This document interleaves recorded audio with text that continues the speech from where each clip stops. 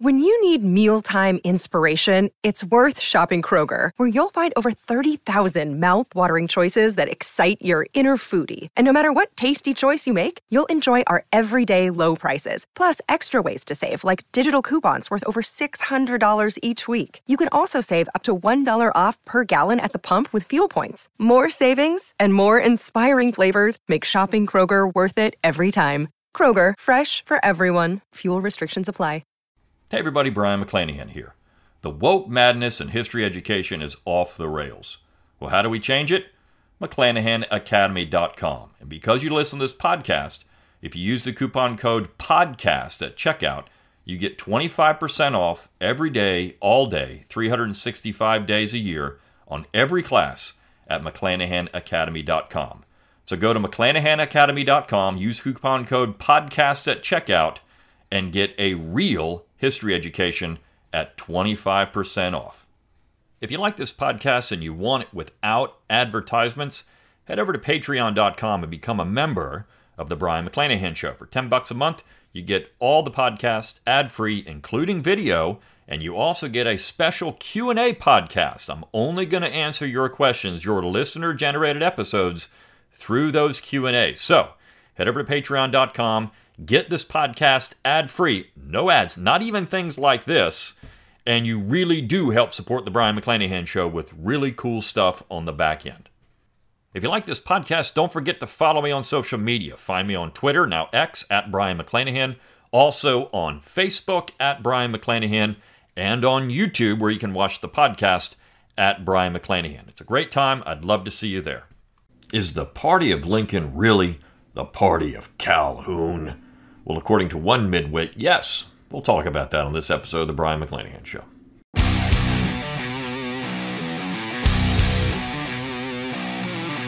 It's time to think locally and act locally.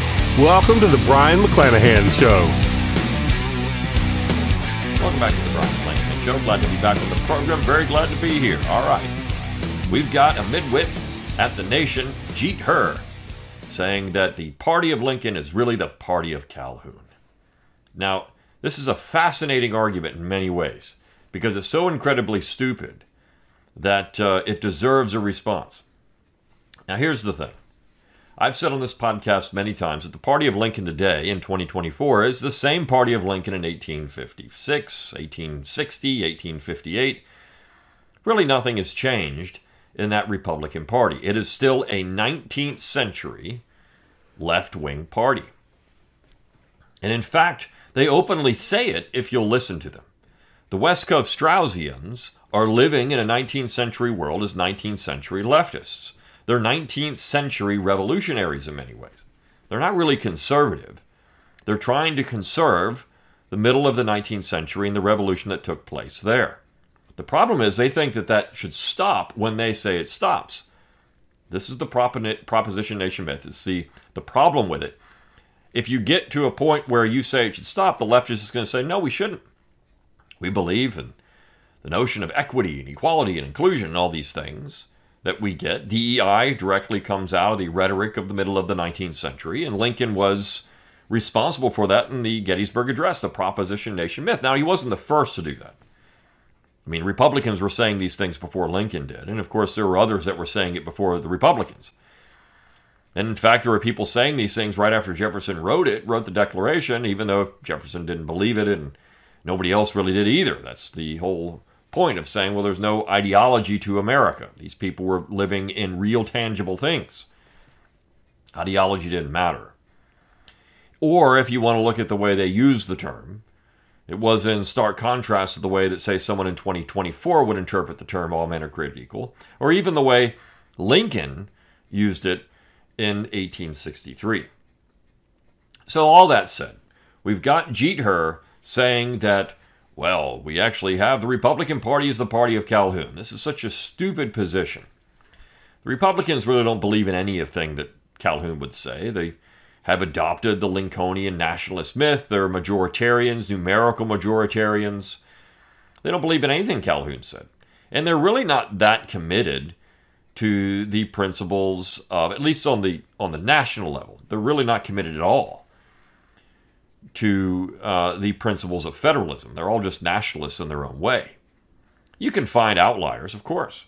And I think at the local and state level, you'll find more people committed to the principles of federalism than anything else.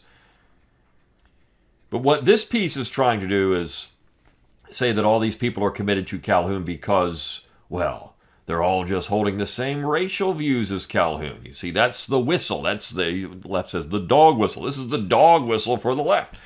You see, these people are all just Calhoun defending the positive good.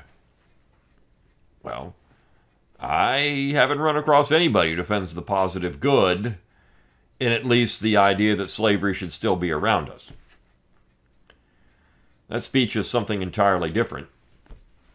And if you read it carefully, there's so much in it that you have to really understand what Calhoun was saying. So that's a whole nother topic. And in fact, I've got a whole class on that at McClanahan Academy, reading John C. Calhoun. It's a great class. You should get it. But let's talk about this piece because it's so bad. It really does need a refutation. There are some really interesting parts that you might miss that show that Jeet Her at The Nation is really the midwit of midwits. So here we go. Although former South Carolina Governor Nikki Haley is running to be president of the United States, she often seems to be auditioning for leadership of an entirely different polity, the long-defunct Confederate States of America. Yeah, that's what she's really running for. The long-defunct Confederate States of America. You see, this is The Nation, so the rhetoric is stupid. But regardless, that phrase doesn't even mean anything. It's illogical. On Wednesday, Haley was interviewed for the radio show The Breakfast Club about the current standoff between Texas Governor Greg Abbott and the Biden administration over immigration policy. Abbott has repeatedly indicated that he believes Texas has the right to reject federal law, even when compliance has been mandated by the Supreme Court. Oh my God. Oh no. Even when it's been mandated by the Supreme Court. Let me say this. This is where Jeet Her really doesn't understand 19th century America. You know who else did that in the middle of the 19th century? Oh, the Republican Party. You know who didn't? The Democrat Party. You see, the Supreme Court actually sided with the Democrats in Dred Scott, and the Republican Party explicitly rejected that. You see, this is very consistent in some ways with the Republican Party. It's not Calhounian at all. I mean, it's really American at its core. In fact, you go back to the Stamp Act crisis, and nullification was a core position in the Stamp Act crisis. People were nullifying the Stamp Act all over the colonies, and we're just not going to enforce that. We're not going to collect the tax. We're not going to do anything. That's nullification, even though the court said they should. Does Jeet Her think that all court decisions should be upheld? I mean, if so, well then, the Republican Party was completely in the wrong in the 1850s because they were not upholding the Dred Scott decision. Would you say the Dred Scott decision should be upheld? I mean, this is the same question you could ask to Bill O'Reilly. These people are all just statists. They're all nationalists. They all believed in the infallibility of the Supreme Court. Everybody should follow the Supreme Court and do this. Does Jeet Her believe that the decisions of, say, Heller or Bruin, which the left seems to hate, those should be enforced? I mean, the state shouldn't be able to ignore that. I mean, does he think that? If he would say, yeah, we should enforce this, we should have enforced Dred Scott, well, at least he would be consistent.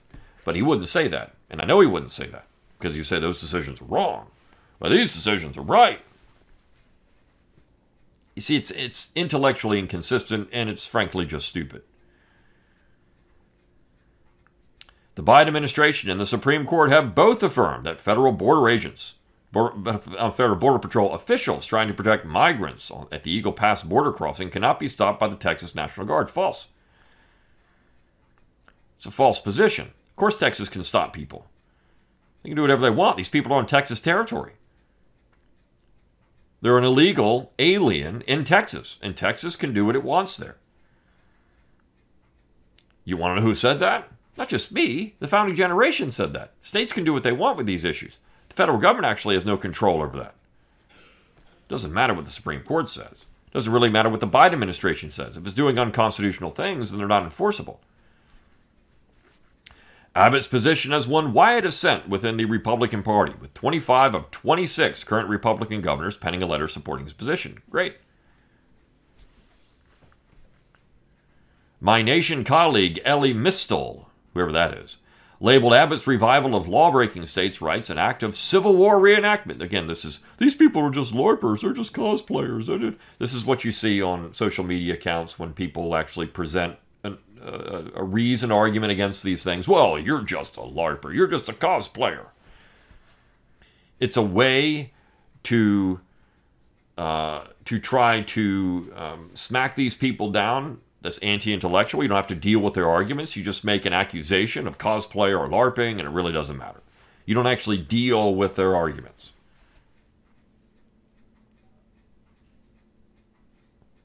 Vindicating Mistel's analysis, Haley not only defended Abbott, but affirmed the right of Texas to leave the Union.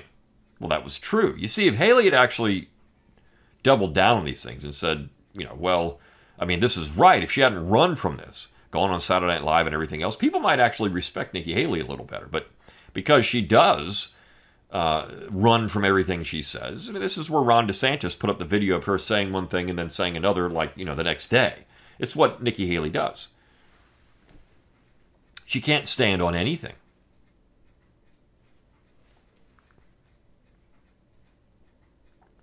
Haley told the radio show, if that whole state says we don't want to be part of America anymore, that's their decision to make. The former governor did try to cover herself by adding, let's talk about what's reality. Texas isn't going to secede. This is not the first time Haley has affirmed secessionism. In 2020, as a gubernatorial candidate, Haley was asked if states could leave the Union. She responded, I think that they do. The Constitution says that. Well, again, the Constitution doesn't say states can leave the Union. What it doesn't do is say states can't leave the Union, which would be a reserved power of the states, vis-a-vis the 10th Amendment and the way the Constitution was understood when it was ratified in 1788. We know that because there were members of the founding generation that advocated secession. If they didn't think it was possible, if they didn't think it was legal, then none of them would have done it. But it wasn't just Southerners who said these things. It was actually Northerners who were saying this stuff at that time period. As early as 1794, 5 years after the Constitution was ratified, and the Congress, or 6 years after it was ratified, 5 years after the Congress was in place, you had two Northerners, Rufus King and Oliver Ellsworth, both very instrumental in the ratification of the Constitution and the drafting of it. Corner John Taylor of Caroline in the cloakroom in the Senate and say, you know what, John, let's just get out of this union. You people are blocking everything we're trying to do. We can't do anything. We can't get our policies through. Maybe we should just part ways now. Governor Morris, however you want to say it. I like governor better. Governor Morris at the Philadelphia Convention said, you know what? If we are really that incompatible, let's part ways right now. Let's not even go through the charade of creating this Constitution and trying to keep this union together. Let's not even do that. Let's just leave. If he was against secession, he wouldn't have said that. He would have said secession is illegal. We were operating under a document that called it a perpetual union at that point, right? So he's saying, let's just leave now. If secession was illegal, that would have been the case. George Washington supported the Constitution because he thought secession was a real possibility. Same thing with Edmund Randolph. If secession wasn't possible, nobody would have talked about it and been afraid of it. If they didn't think it was legal, they wouldn't have said these things. Now, Jeet Hearst says, well, Haley's position is odd, since the issue of the indissolubility of the Union was surely settled in 1865 by the Civil War. It was. It was surely settled. How? Because one half of the United States killed more people than the other half? That doesn't settle an issue. That just says, I'm going to force you into a union. That's like a husband beating his wife into submission to stay in the marriage. That's all that is. That doesn't settle the issue. It doesn't settle the legal issue at all. But, Jeet Hearst says, nor was this merely a battlefield victory. In Texas v. White, the Supreme Court put to bed all fantasies of constitutional secessionism by declaring the United States an indestructible union. No, it didn't do that, Jeet Hearst. In any way, you have to understand why the decision was made. This is the Supreme Court Chief Justice trying to validate the actions of the Republican Party during the war. If he had come out and said, if secession was actually legal, that invalidates the entire premise of the war, that we had an independent South and that the North really needed a declaration of war to go to war against the South. That would have invalidated Lincoln's contention this was a rebellion, an insurrection. It wasn't in any way. There was no rebellion against the government. It was an act of self-determination. But you see, they had to come up with something. Something, right? All fantasies of this. Now, the other thing that it didn't solve is that, the decision actually said states can leave the Union if the Congress boots them out. Now, why would they say that? Well, because this provides cover for the first Reconstruction Act of 1867, where the Congress kicked states out of the Union and said, you can't be in the Union. You see, Lincoln and Johnson had said they're in the Union. Congress said, no, they're not. We're kicking them out. These are going to be military districts. They're subject to martial law. Civil courts are open, but you're still going to have martial law. And in fact, the Supreme Court smacked that down, and you know what happened? They just removed the court's jurisdiction over that. So you see, the Republican Party isn't very consistent, ever. Well, they didn't disbelieve in secession. They didn't disbelieve in state sovereignty. They just thought they had the power to do whatever they wanted.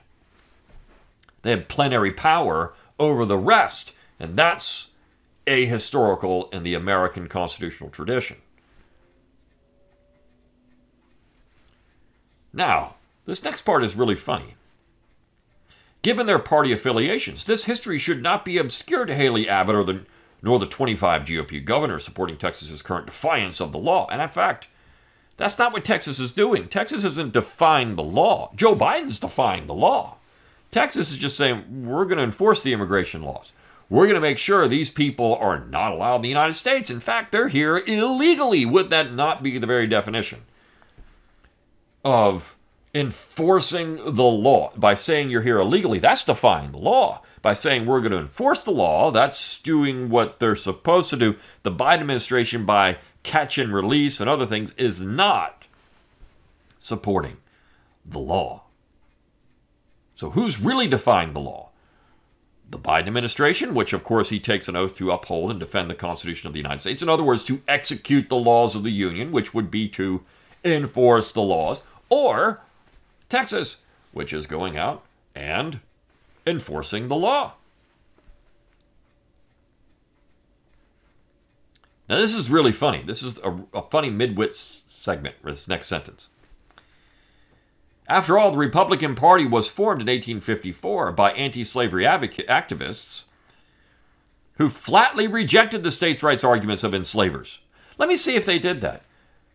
1860 Republican Party platform, Section 4, that the maintenance inviolate of the right of the states, and especially the right of each state to order and control its own domestic institutions according to its own judgment exclusively, it's essential to that balance of powers on which the perfection and endurance of our political fabric depends.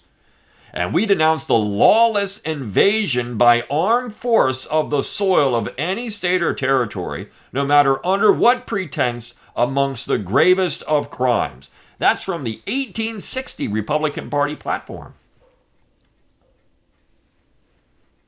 Is that a flat rejection of state authority? In fact, it would support it. They're saying, well, you can have slaves in your states if you want, and we're not going to send in the army to do anything about it.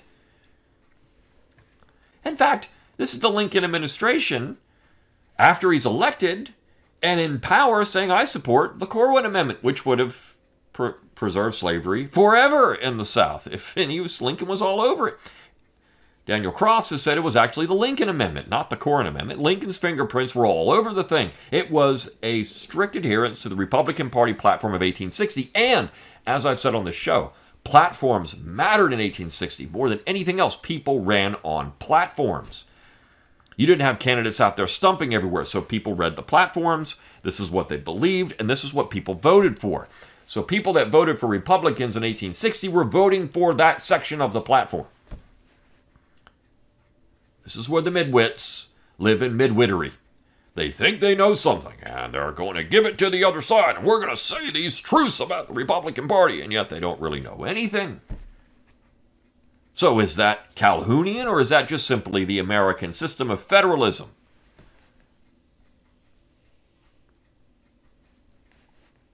But the current GOP is far from being the party of Abraham Lincoln. In its present intellectual orientation, the party more clearly owes a debt to Lincoln's polar opposite, John C. Calhoun, the leading antebellum theorist of states' rights. Well, I ask the question, if that's true, then why would the Republican Party put Section 4 into their platform? If they promised never to interfere with any institution in the states where it already existed, how is that not states' rights? What they didn't believe is that the federal territory should be open to slavery, but that was a whole other issue. That actually wasn't even a states' rights issue. And by the way, the Republican Party, which controlled many northern states, was invoking states' rights to say that we didn't have to enforce the fugitive slave law, which was a more egregious use of nullification than any southern state had ever done, because, you know what, the fugitive slave law is actually in the Constitution. So the issue of tariffs and other things, this was questionable. I mean, I can even see the arguments that, well, you can't really nullify a tariff, there's tariffs in there, but the idea that maybe a protective tariff isn't there, the fugitive slave law is in the Constitution, so they're nullifying something that's in the Constitution itself. It's not an implied power or an expansion of a power. It's in the Constitution. So they firmly believed in states' rights. They were the ones that said we can have personal liberty laws. We don't have to force federal law that we don't want to. If they want to send marshals into the states and round up fugitive slaves, have at it. But we're not going to use any state resources to do it. And the Supreme Court upheld that, in fact, interestingly enough. But no. These people are against. The Republican Party was against states' rights. They were just completely alien to it. No, they weren't. They were nationalists in that they were really sectionalists, but they believed in expansive federal power in certain areas that the South would have said that's an unconstitutional use of that federal power, but not over the states. Not over the states at all, not until you get to the war. Calhoun had lived from 1782 to 1850 and served as vice president under John Quincy Adams and Andrew Jackson. He wasn't under them. He just served as vice president. That's a whole mischaracterization of the office of the vice president. You don't serve under the president. You're the president of the Senate. You're the vice president of the United States. You're a separate office. You're not under anybody. You would assume the duties of the president should the president die or incapacitated, but you don't serve under them. You are an entirely unique and independent office. You have control that the president does not have because you actually sit in one of the legislative bodies. So in some ways, you have as much power as the president in case of a tie. The president can't do any of that. Was the most intellectually supple advocate of the slave owners' cause. Intellectually supple. Worried that slave owners would one day be overpowered by popular opposition. He developed a novel constitutional theory of minority rights that gave primacy to states over the federal government. This extended the right to the right of the states to reject or nullify laws they regarded as unconstitutional. Now, of course, Calhoun didn't come up with this, as I've already said. This goes all the way back to the 1760s. The idea that states can nullify, or at least communities can nullify unconstitutional acts. They did it all the time. They did it in the North, they did it in the South, they did it everywhere. This wasn't novel. It was what people thought they could do. Calhoun was simply just building off of things that had already been done before. Writing in HuffPost, Paul Blumenthal notes that Abbott's declaration that the Biden administration had broken the compact between the United States and the states by failing to fulfill the duties of protecting Texas from an invasion is an eerie echo of the political thought that gave rise to nullification and secession in the 19th century and resistance to desegregation in the 20th. There it is, see? This is just eerie. This is an eerie echo. Can't you hear the echo, the eerie echo of the past coming to us now from these long defunct evil people? You see, secession and nullification are evil. Of course, Paul Blumenthal, I don't know who that is a dope. because he doesn't even understand that nullification was around long before Calhoun said this. So was secession, by the way. In fact, you could say that the entire act of the Constitution was an act of secession. You can make that argument. I don't necessarily agree with that 100%, but you can make that argument. You can make it. We had the Articles of Confederation, Perpetual Union, and we get the Constitution. The states essentially seceded from one document to form another document. What happens if 4 states didn't ratify the Constitution? They're not even in the Union. The Articles required unanimous consent of all the states to do it. Blumenthal rightly names Calhoun as the fountainhead of this tradition. No, that would actually be Jefferson and Madison if you just want to look at, under the Constitution. That would be those people, not Calhoun. Not Calhoun at all. Now, of course, there's, wait, Madison rejected Calhoun's position. The Kentucky resolutions were stronger than the Virginia resolutions. Much stronger. But here's the thing. What Madison was looking at is the right to interpose to nullify it for all, to say that, one state can invalidate a law for every state by simply saying we're not going to enforce it. That's not what not what Madison and Jefferson said. And we can look at that concurrent majority position and debate it. I mean, look, Jeet Heer is so interested in minority rights. That would seem to be a boon for minorities. If minorities could just say, you know what? We don't like this law of Congress. We nullify it. In a state, we say it's invalid, and everyone has to come to the table then and think about this thing. Wouldn't that be a beautiful thing for minority rights? Any minority. It could be any minority. I thought Jeet Heer was interested in minority rights. I don't know. He's really not. He's interested in majoritarianism. And he thinks he has the power because his guy's in office. And he thinks they control the Congress by one vote. That's all that matters. This is what Calhoun was concerned about. It's abuse of power. And if the Biden administration is abusing Texas by letting people in that Texas doesn't want there, that's abuse of power. By refusing to enforce the laws, that is a dereliction of duty. That is an impeachable offense. Noting that the statesman embraced a virulent strand of states' rights legal thinking in defense of slavery when he put forward the theory of nullification in 1828. Since the nation was simply a compact created between the states, this thinking went, states had the ultimate authority to reject any federal law they deemed unconstitutional. In 1832, Calhoun, South Carolina declared that it would not follow 2 national tariff laws and if forced to do so would secede. Well, you know who else said that? Jefferson and Madison in 1798. Anyways, this is why this stuff is just so ridiculously silly. It's silly. The story of how the GOP went from being the party of Lincoln to the party of Calhoun dates back to the political realignment that occurred after the Second World War. At that point, the Republicans had a stronger tradition of supporting civil rights, a low bar to clear given the power of Southern white racists in the Democratic coalition.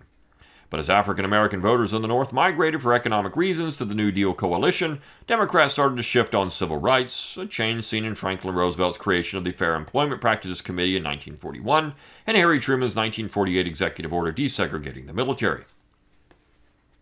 You see, the way it happened is just because of, you guessed it, racism. That's all it is. This is all about racism. You see, all these Republicans, this is their dog whistle. You see, all this is just racism. It's just racism. And I'm going to prove it because, Harry Truman and Franklin Roosevelt shifted. Because one desegregated the military, the other had the Fair Employment Practices Committee. Which, by the way, if you just want to be honest about this, Republicans supported these things more than anyone else. In Congress, they did, even in the 1960s. They did. Some Republicans voted against it, but not many. So, is the GOP has it really even changed? What's happened in America is that the other strand of American polity, the American politics, has been virtually ignored and shoved aside. There isn't really a conservative party in America anymore, and of course that's not just have to do with anything with race. But there really isn't a conservative American party. It doesn't exist. We have 2 liberal parties, the GOP and the Democrats. The shift by the Democrats created an opening for the rising conservative movement to encourage the Republicans to appeal to disaffected Southern whites. This nascent Southern strategy was championed by the conservative intellectuals at William F. Buckley's National Review, created in 1955, in opposition to the more moderate conservatism of Dwight Eisenhower. For National Review right-wingers, one of Eisenhower's major sins was sending federal troops to Little Rock to enforce civil rights law. This was a huge issue in the 1950s, without question. Could Eisenhower send in federal troops? I mean, he could do it under the guise of enforcing the 15th Amendment. And that would be a use of federal power. But was it the only issue of the 1950s? And no, of course not. Where you saw a drift in other directions. Eisenhower was a believer in dynamic conservatism, which was simply just soft New Dealism. And you had a lot of people, conservatives, who were opposed to the New Deal, both Republicans and Democrats. So, where are they going to go? As the Democrat Party does move left, they had to find somewhere, but it doesn't mean the Republican Party ever changed. And it's clear in how they phrase things, and it's clear who organizes and runs the Republican Party today. It's still the party of Lincoln. 100%. In a 2013 New Republic article, the journalist Sam Tannenhouse, who was working on a biography of William F. Buckley, noted that a revival of Calhoun's ideas fueled many National Review writers, notably Russell Kirk and James J. Kilpatrick. Buttressed by Calhoun, National Review argued for nullification as a rationale for defying civil rights law. As Tannenhouse pointed out, his most notorious editorial, Why the South Must Prevail, Buckley drew on Calhoun's championing of the concurrent voice to defend voting restrictions, since, quote, the South is entitled to take such measures as are necessary to prevail politically and culturally in areas which it does not predominate numerically, even if it meant violating the 14th and 15th Amendments. Now, the question is, did it violate the 14th and 15th Amendments? Any of these things? I mean, we can look at this legally. Was the South, if you go down to what was happening, would it really violate either one of these? We can say that it did or it didn't. You can make arguments both ways. This is a matter of opinion. Buckley repeated the argument in his book Up From Liberalism, suggesting that African Americans needed to be properly educated and trained before they were brought up to the level of the enfranchised whites who were holding them down. This is a position that, you know who made that argument? Republicans in the 1850s and 1860s. They made the same arguments. This wasn't something that was alien to the Republican Party. In fact, it was the American position for most of American history, only until you get to the 20th century. As one party moved further and further left, the other one stayed in a relatively similar position as it had in the 1850s. It wasn't Calhoun, it was Lincoln. Under Eisenhower, Calhounite arguments were marginal, but as the Southern strategy altered the GOP, the Calhoun tradition found a new lease on life in the Republican Party. Tannenhouse focused on the traditional swing of conservatism. In her 2017 study, Democracy in Chains, the historian Nancy McLean extended the arguments by documenting the influence of Calhoun on libertarian thinkers, notably the influential public choice economist James Buchanan. This is interesting because there's been a whole debate about how influential Calhoun really was on Buchanan. Buchanan has said that he didn't really read Calhoun. So, I mean, that's been an entire discussion that I don't even want to get into. Buchanan has rejected that he even read Calhoun, but he's coming up with similar arguments in his mind based on what he's read about many other things. It's not Calhoun. It would be the American principle of federalism that would come into this.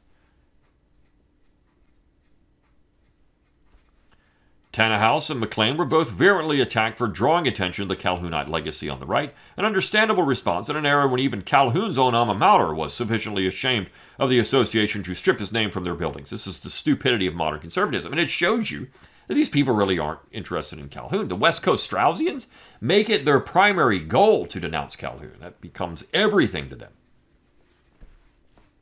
Jonah Goldberg in National Review described Tannenhouse's article as Sam's smear, a risible allegation from someone who wrote him a book arguing that American liberalism is fascist. Rattling in the Baffler, historian Andrew Hartman noted, in response to McLean's blunt criticism, several libertarian attack dogs have churned out dozens of essays and critiques, Many prominently featured in the Washington Post online policy vertical, The Volca Conspiracy, howling at McLean is not only wrong, but perhaps even guilty of intellectual fraud, ideological bad faith, and other trespasses against proper academic inquiry. Yet, as Hartman also notes, support for McLean's arguments can be found in research of libertarians themselves. Hartman amusingly called attention to a 1992 academic article by libertarian economists Alexander Trabuck and Tyler Cowen entitled The Public Choice Theory of John C. Calhoun, that emphasizes the affinities McLean's critics tend to deny. Look, I'm not going to deny I think Calhoun is important. I'm not a libertarian, but I'm not going to deny that Calhoun, in his positions on concurrent majority, would actually have something to say about modern American polity. And his positions on federalism would be a refreshing departure from the nationalism that we get all over the place today. This is true.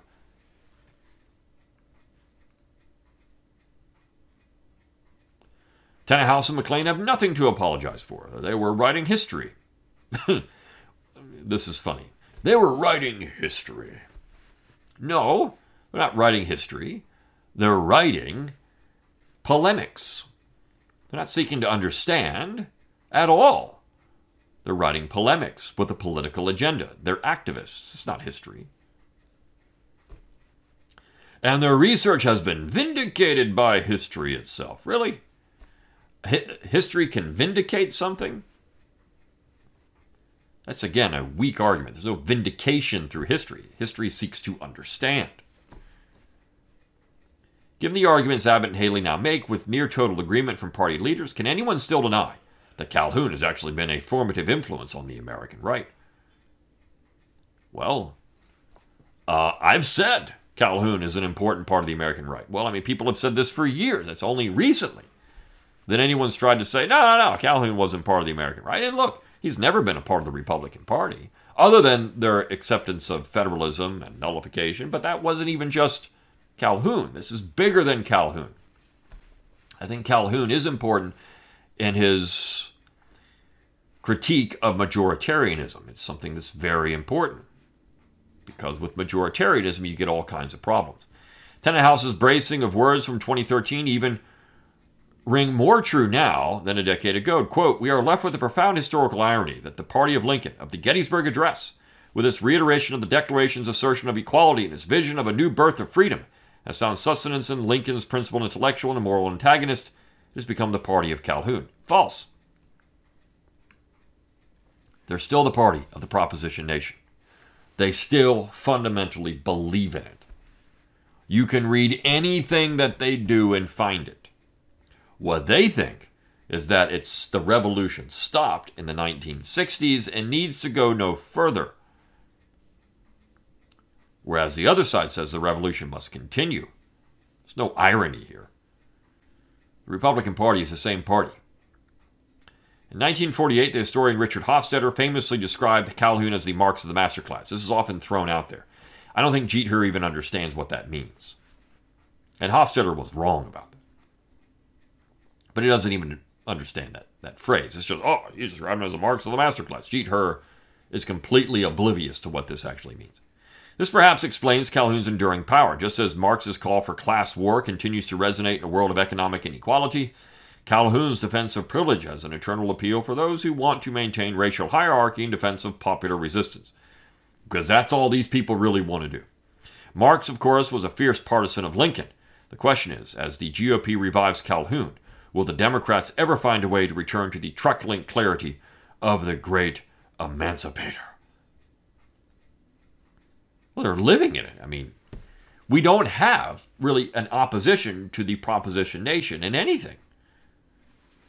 And this is a complete distortion of what's happening anywhere, particularly in Texas, when they're trying to enforce the laws, which is what Lincoln said he was going to do in starting the war. Now, Texas is just saying we're going to enforce the laws. If you won't do it, we'll do it. And the Biden administration said, we can't enforce those laws. We can't enforce. We're not going to do that. So, anyways, Jeter has written this ridiculous piece, and it needed a rebuttal. The funniest parts are when he gets into Lincoln. The Republican Party does. Look, he doesn't even understand American history. He has zero conception of what was going on. He's regurgitating a bunch of people that nobody even cares about.